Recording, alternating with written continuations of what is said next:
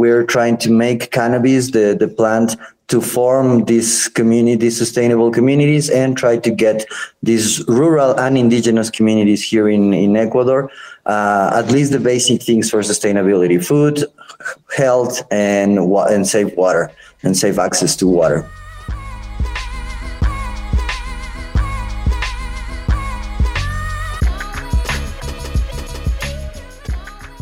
Social Ecuador. Often eclipsed by its larger Lat Am neighbours, when it comes to cannabis, Ecuador is firmly on the map. Or at least it should be, and soon will be if Paul and Sebastian Moreno, the chairman and CEO of Ananda, have their way. Their efforts to transform rural indigenous community land into cannabis farms are firmly rooted in altruism, optimism, and a firm belief that cannabis can be a force for good in many different ways. We're live back on, well, we're not live, but we're live right now. But when you're watching this, you're probably not watching it live. Welcome to the Lobster Pot. I'm Dave Barton, and this is Jamie Bonthron. How you doing, Jamie? You all right? Yeah, good, thank you. I have done my warm-up week. It's officially 2023. I think I'm with it. Actually, I know I'm not. That's a lie. But we're here, and I'm very excited for who we're talking to today. Absolutely, and I can see there's a flag on the wall behind you. There is. I realised this by putting this up. That's a Colombian flag, but it's not on purpose. It's never political. It's just a picture that I really liked that I wanted to get on the wall. That's all it is. Okay, so there's no pro or anti or anything like that. We just need a few stars in a little formation, and we have the Ecuadorian. No, that's the Venezuelan flag. We're close. Anyway, welcome to our guests, Paul and Sebastian Moreno, who are from Ecuador and working to Ananda. So tell us more about yourselves, guys. Tell us, what is the sort of legal aspect of cannabis in Ecuador right now? Hi, Dave. Hi, Jamie. Greetings to all from the belly bottom of the world. Cannabis here has been an interesting development, as we've been fighting with activism for around 10 years, and around 2019, it just became legal, following the worldwide tendencies of regulation on cannabis and other plants. But the usage of cannabis here has been really, as in every part of the world, it's been one of the most used substances here. And we have an interesting around our regulation that our laws in Ecuador allowed us to use plants as a medical reform, because that's what it says on the laws. On 2019, it just got legalized under 1% THC. And since then, the legal industry has been blooming. We are having a couple of issues, regular issues from the industry. And the illegal side is still being covered up and push it down, all the recreational adult use, etc. But we're fighting to change that, and we'll hopefully get to one of the best regulations we can in compared to other countries, especially in our region. No, absolutely. And I think Uruguay, it's the other side of Latin America, but was the first in the world to completely legalize cannabis. And obviously lots happening in Colombia. And I'm not quite sure in Brazil and other countries like that. But I know, obviously, when you think cannabis, you don't always think Ecuador. But again, you have the right sort of climate, you have the right, altitude. And where you guys are is quite sort of rural. And you've got quite an interesting initiative that you're doing, Ananda. You're helping indigenous communities. Do you want to tell us a little bit more about that work and explain how, because again, when we talk to a lot of people from different parts of the world, you always hear, we're doing cannabis, it's helping, it helps me, or it helps a person I know, or like somebody in my family. But it sounds like what you guys are doing, you're using cannabis to kind of help other communities, which is, really interesting. So please tell us a little bit more about that. We try to form an ecosystem around our people and the people that we're working with. So using cannabis as this plant that has all the resources and all the opportunities that can give us to create these communities, what we've been working, it's building up a sustainable community using the resources that cannabis can have, the attention that cannabis can bring into these countries, and also the tourism and the recreational part of enjoying cannabis, of the sacrament, the union between the people. So using all that as an excuse, we're trying to make cannabis, the plant, to form these communities, sustainable communities, and try to get these rural and indigenous communities here in Ecuador, at least the basic things for sustainability: food, health, and safe water, and safe access to water. Yeah, and here in Ecuador, we've been we came back to democracy in 1978, and after 44 years of democracy, we are still trying to solve the basic problems in the communities. Right? Politicians haven't done their job. We still strive for water, for health, for food, for a decent roof over our heads. So we decide to make it by ourselves. We get together with the communities, and we are starting to fund these sustainable communities for the future of humanity. We are now as the poetry says, no, we are the captain of our souls. From now on, we will use the resources that cannabis can provide us to build these communities without the intervention of the state, without the intervention of the government, without the intervention of politics. Of course, we're doing all this in all the legal way we can. We have the licenses, we have all the permits, we are paying taxes, but we are not trusting politicians anymore, so we will do it by ourselves. It's something very commendable about anything that someone is pushing, particularly when it's aimed at helping a community and a country and a people. It's fantastic. I'd be really interested to find out more about the communities that you're approaching. Very rural. We've spoken before. The thing that they kind of primarily have is the land. They don't necessarily have very many other resources. What is their kind of response to you guys coming in and saying, guys, we can help you with cannabis? In lots of parts of the world, I imagine that if I took that idea to farmers in this country, a lot of them would struggle with it in different ways, and they do. But what has been the response from these communities to the fact that you're using cannabis as that channel, basically? Yeah, one thing here is that our culture, or previous cultures and religions, the Andeans, the Incas, all of them took plants to make the wiser decisions they made to bring us up to this moment.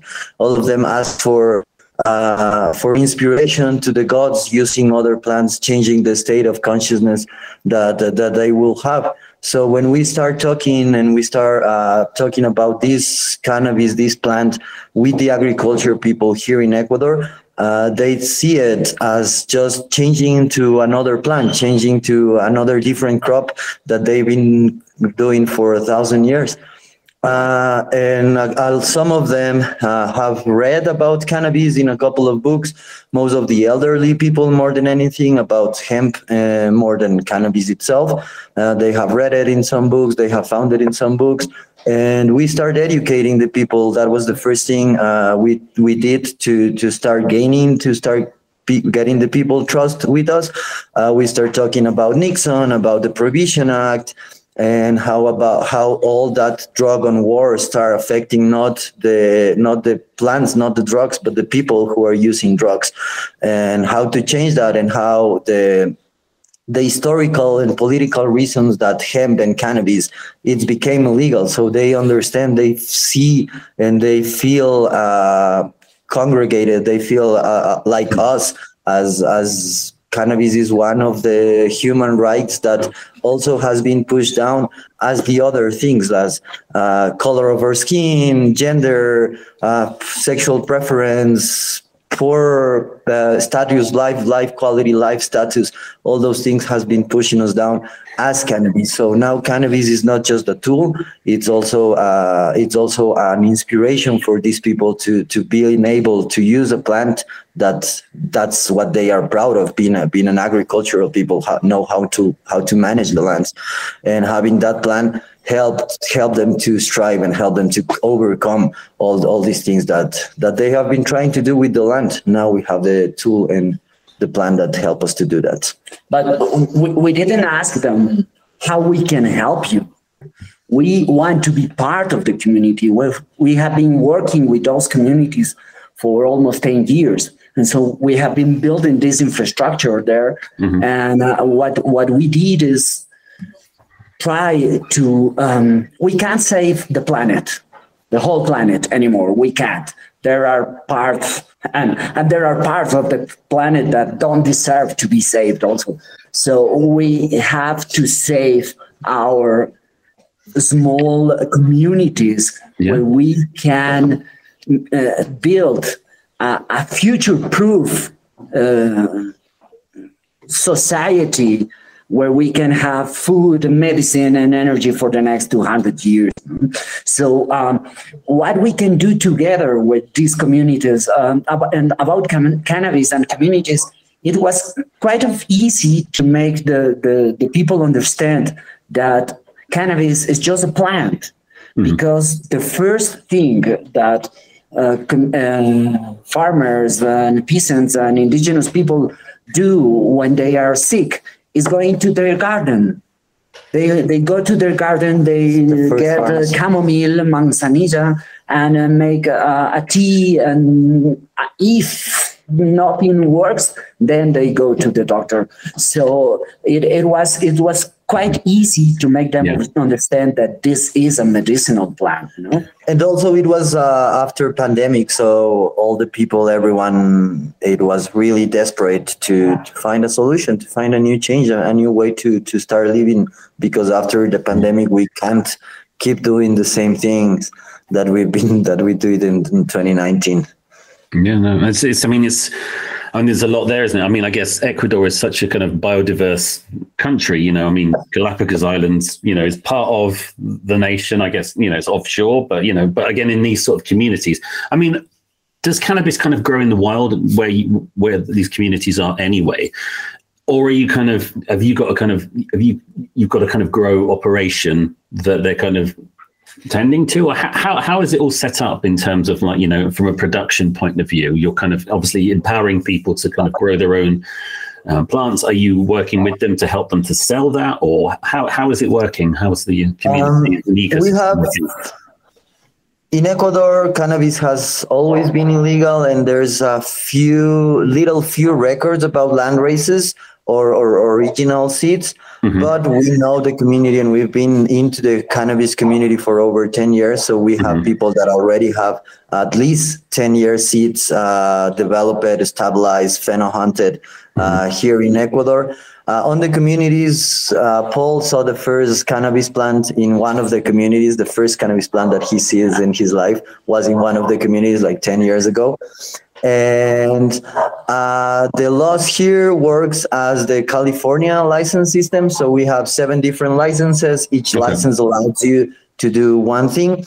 And what we have right now in one of the communities is the license for production of seedling and clonings. And we want to capacitate and train the people to them being able to work in the cannabis or in our cannabis licenses. But we understand that sometimes it's kind of difficult to find that special passionist about cloning or about doing all the cannabis things.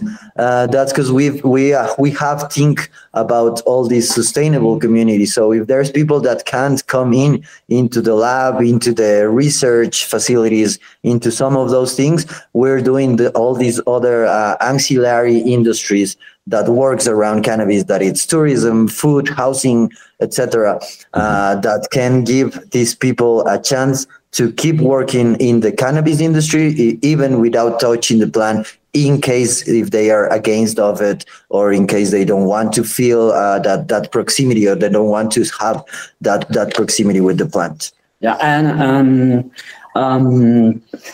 we have another license, a license for growing 5 hectares of industrial hemp in an indigenous community, Quechua-speaking community. So we have in total about 600 families involved in the project. And what we did was a diagnosis of both communities. So we do know all the abilities of every member of the family. And we do know in which part of the value chain of the cannabis industry a family can go inside, not only as hand labor that is usual. I am the industrial. I came with potatoes. I contract everyone. We explode the land, the people, and the water. I am the only one with the money, and then they keep living in the misery. So we want to. We have this diagnosis of every family, and we can bring every family in a value in one point of the value chain of the cannabis industry, not only as a hand labor, but as administrators, musicians, artists, I don't know, nurses, doctors, ambassadors, brand ambassadors, because there are people that have been doing medicinal plants for 50 years. 50 years, so they can be our voice from the community to the people. We don't want this new industry to make the same things that traditional industry. We want to be sustainable. We want to be circular. We want to give back to the people what they are giving us. It's and back to the land. Yes, I mean it's grassroots in every sense of the word, and for the pun as well. It's creating something that isn't just let's grow some cannabis and sell it. It's looking at the much broader picture, and with all of the sort of historical context of the country in particular, and the people themselves and their own skills. And it's really interesting to see a project get rolled out at such scale, but also at such kind of precision and with such detail. You know, you guys are really very involved, really close with these people. I don't know if you're able to share like some of the benefits that some of these people have experienced as a result of the work that you've had. Have you seen any real particular success stories that you can talk about maybe? I think one of the most important benefits that we have created to the community right now is to being able to have these experience interchanges with the people from the cannabis community and with the other people that has been interested in the project. When we got our first license, the third month that we created the cooperative, we managed to get the 4 national congressmen from the state into the license in the middle of the pandemic.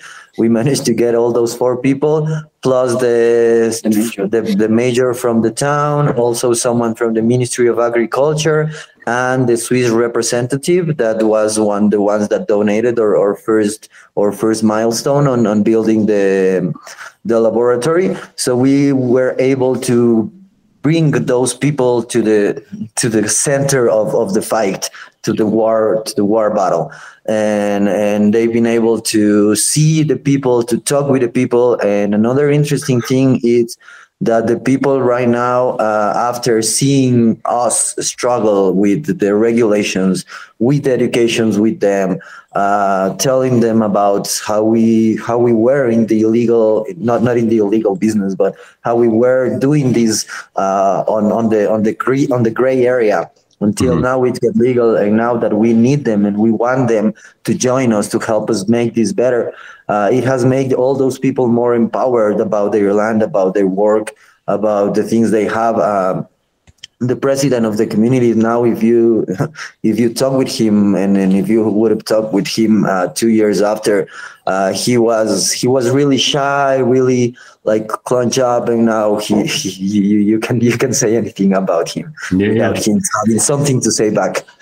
And all this work that we have done with the communities, with these indigenous communities in our province, has been drawing attention from other communities or other community organizations that want to be part of the cannabis industry. So we help to the first Afro Ecuadorian community to get their license. They also have a 5 hectares for industrial hemp license. We help them. We build together their agricultural plan, and we help them with all the plans to obtain the license. And last Friday, right? Last Friday we were in Sucumbíos, that is an Amazon municipality very close to the Colombian border, where 5 Amazon organizations have asked for a license. So we have 10 hectares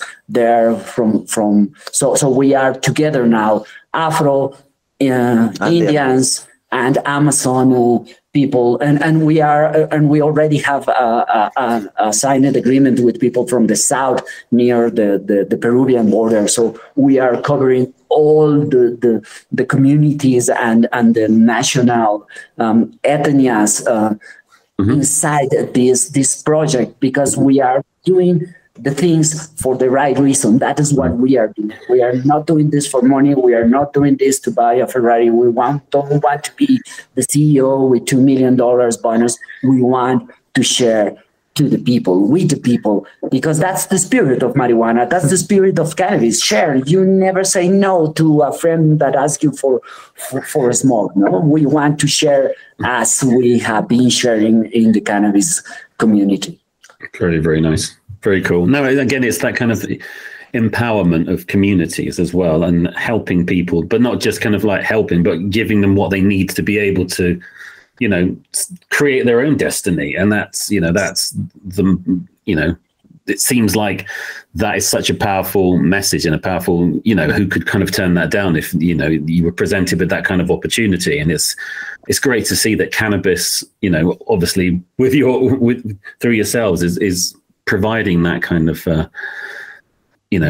providing that mobility, I guess, more than anything else, which was fantastic. But I was going to ask, in terms of, the number of communities you're working with, the number of hectares you've got across the country, what's the kind of size of the operations that you're looking after, I guess, and the communities that you're working with? Right now, we have around 13 hectares under our associates. It's around five different licenses. Licenses for hemp, for cannabis, another license for seed and cloning production on the coastal region. So around those people, we have around 13 hectares, and we're getting more in this upcoming year. We have this Friday. There's an event on one of our partners' farms. We were yesterday helping them to set up the things. It's gonna be black tuna seeds from Carlos Vives. It's the son of a famous Colombian that he now has, a Colombian singer that he now has a seed company. It's called Black Tuna Seeds. And they are going to be there doing the Congress. We are going to be presenting the Sustainable Community Project, and we're going to be with other 10 people from Ecuador. They already have a grow up with 3 greenhouses of 1,000 meters. They have plans already. I have already brought some samples to test on the Hemacert and of course on us. So we're hoping to get all these licenses, and what we want right now, it's a political change right now in Ecuador. We will come upcoming elections. So we want to do is one of these new people that it's going into the power. We want them to have a hemp or a cannabis-based program into their politics movements. We've been talking with a couple of them, and one interesting move will be to take one license or a couple of licenses into a whole province or a whole state, as we have it here. As Ecuador is a really, really small country, I think we're 3 times bigger than Colorado on population. So we can do that in a small place that has flatlands. We can, as I told you before, we can play SimCity with that part and build the enterprise, the housing, the recreational all around cannabis, and being able to change the productive matrix of the Ecuador way of system that we've been doing until now. And we want one of these new local authorities that are going to be elected in February the 5th. They declare all the surface of the municipality as a license for growing cannabis. So this whole municipality can grow because there are small farmers that they don't have the 2 hectares. That's the minimum start producing. So if we declare the whole municipality as a license, we can do very interesting things like this project that we've been proposing, that is 1 hectare of hemp for a 150 square meter house. You can build, you can produce with 1 hectare enough bricks of hempcrete for a 50 hectare house. That's bigger than the ones that the government are giving away. Or social housing. So you are literally planting your own house. Wow. And that's only with the stalks, with the herbs. The other parts, the flower, the seeds, and all the handcrafts that can go on, it's another thing for the same family. So every family planting their own house. That's a project that we want to do. There's an interesting thing about those, about how we're trying to give back to the people.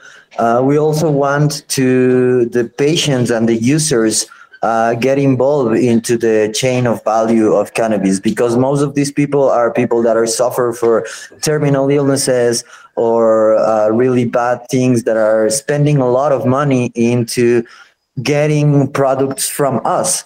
So under our track and trace system, that is one of the requirements for the regulation in Ecuador, we want to find a way using the data collection of the patients to give back some of the money that we are collecting the data from them, from using our products, from testing our products, from whatever they do with our product, and find a way to give back in discounts, in chips, in bitcoins, in anything that we can help them to come over their illness, their bad time by using cannabis, and that way they are also helping us, and we close the circularity.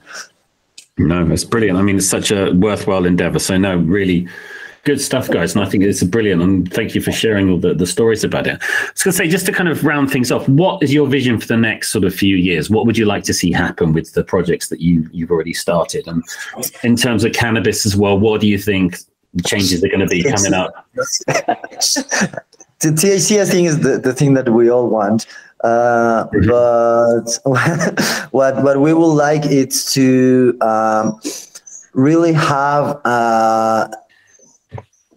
the opportunity to make everyone at least try or enjoy one of the experience with cannabis, with the community, with us, like not seeing us the smoker bumps that are outside of the liquor store or park in the black corners, but see us that cannabis can do well if we treat them well, and we have the tools and we give them the things that we can. We've been discussing on Friday on this province next to the border. We were discussing about how we were going to make this legal. Well, I was proposing that, and they were trying to not make it legal. And one of the things was the things about rights, like being able to make the people that is working with us and that it's in charge of the things that we're doing, being able to help them understand what human rights are, and also the people that we are working with, being able to know what basic human rights are and being able to fight for it, being able to have the tools to overcome that. So I think that will be the thing. I will hope more, like a big event, a full week with everyone that can come and being able to share all these stories and all this thinking and all this weed that will be growing. And of course, make all the medicines, not only cannabis, all the plant-based medicines, all the nature-based solutions being accessible to anyone who want to participate here. We have this open source mentality of sharing and getting back the innovation in the industry. We started the track and trace software a couple of years ago. We started to make it open source, so we have now the solution installed in our 2 licenses and with one of our partners that is helping developing this. So we already have this open source track and trace software working right now. So if anyone wants to join to us, not only in the software, but in all the other technologies that we need and that we will be developing, it's welcome. And that's another thing. We are, I don't say third world country, it's Developing country. we're a country in developing ways. So one thing we need here is also the small gifts of the big minds, like something that it is a first world technology, a development country technology that here can like change the life of a whole community, just bringing that small piece, that small artifact, that small water filter, that solar plant, something like that here can make a huge impact. Start bringing first technology that it's obsolete from already from some parts in the US, but here we haven't just seen them on TikTok, and we want that here.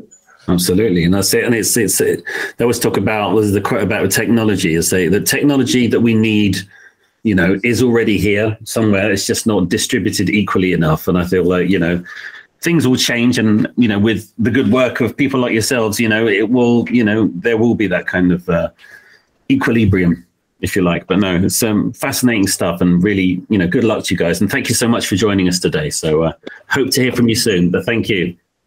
Thanks to you. We do have a volunteer program established here. So if any of you want to join us, please check our absolutely our webpage or social networks, and hope to see you very soon here in Ecuador. That would be great. We'd love to. Cool. I'm there already. That's it, man. That's it. Cool. Thanks, guys. And all the best to you. Thanks, guys. Thank you, guys. Bye-bye. See you soon.